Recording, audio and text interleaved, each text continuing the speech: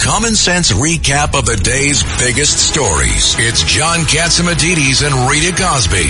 Katz and Cosby on 77 WABC. The country's leading economist. And Larry, what the heck is going on in our country? I mean, the markets are up, the markets are down, interest is up, oil went down $8 a barrel. You tell us. Well, I think today was very interesting because stocks turned around up almost 300 on the Dow. And I think the reason for that is that the jobs report was really much weaker than people thought. Give me a second on this. The top line number was very strong, 336,000. However, when you look under the hood, full-time workers actually fell 22,000. And part-time workers rose 151,000.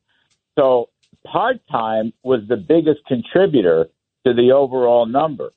Full-time actually declined. And by the way, people who work on multiple jobs also increased.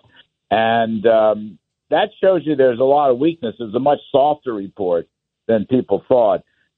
Plus, hours worked for manufacturing workers fell. Wages are only up slightly.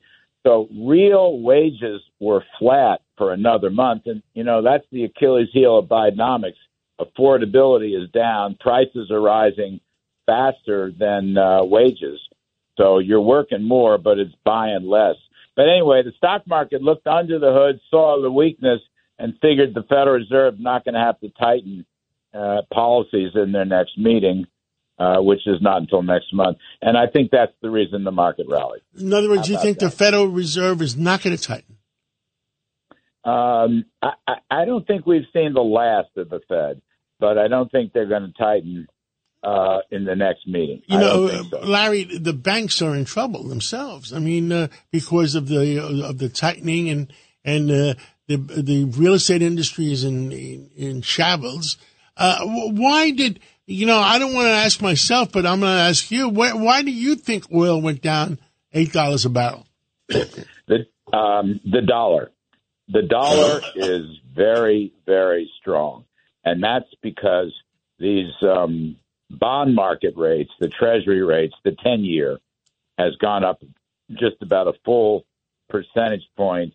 It slipped a little today, but it's closing in on 5%.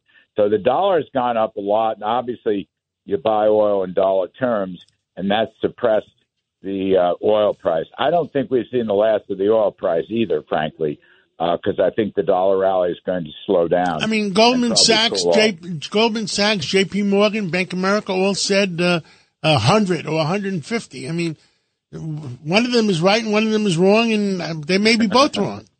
Well, I know. Right. Don't rule out that they're all wrong. Yeah. I mean, Wall Street says it, so I don't know. Does that mean anything anymore? But I think you still have a production shortage problem in the world oil market. I think you're still several million barrels undersupplied, and therefore I think this is just a technical correction, as I said, based on the strength of the dollar. Dollar is very strong against other currencies. Dollar is also strong against gold. Gold prices have been weakening. But I'm just saying the economy itself, again, you look at it at first glance, that was a big number today, but you look under the hood, it was not a good number. And people are, they're not going back to work. So you've got a lot of issues there regarding the economy. The other thing that's interesting to me, what's going on in the world, I love that question. 45 Republican House members wrote a letter saying they must change the rules. Okay, this idea that one crazy insurrectionist can dump the speaker by vacating the chair has got to stop. And the tragedy this week was the whole Kevin McCarthy story. The guy is a great speaker, is a prolific fundraiser, is a solid conservative, and because of personal animosity, and a decent person, job. And a decent person. He's a very decent person. Now, it is interesting, the race to succeed him, you've got a lot of good people running. Steve Scalise is very good. Jim Jordan's a wonderful person. Former President Trump, as you know, announced his endorsement of Jim Jordan. I don't know how that race is going to turn out. I'm not going to predict. But they have a good bench. They're both terrific. There are others who may run that are good. And I think I wouldn't write off the House Republicans, all right? The liberal media is too quick to write them off because they're going to come back next week. They will elect a speaker. They're going to finish the budget bills, the appropriation bills. They're going to fight to close the border. I mean, here's another dumb thing. Yesterday, Mayorkas, the DHS secretary, so he files a Federal Register report that says we must immediately build a wall in Texas. Now, it's kind of phony because it would be fewer than 20 miles worth. But today, he turns around and says, I didn't mean it.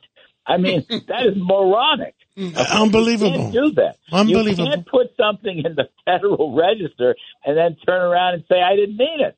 It's the stupidest thing I've ever seen. Then he could testify both ways. I mean, I don't know if Eddie Cox is in there. Is Eddie in the group today? Yes, he's here. He's listening.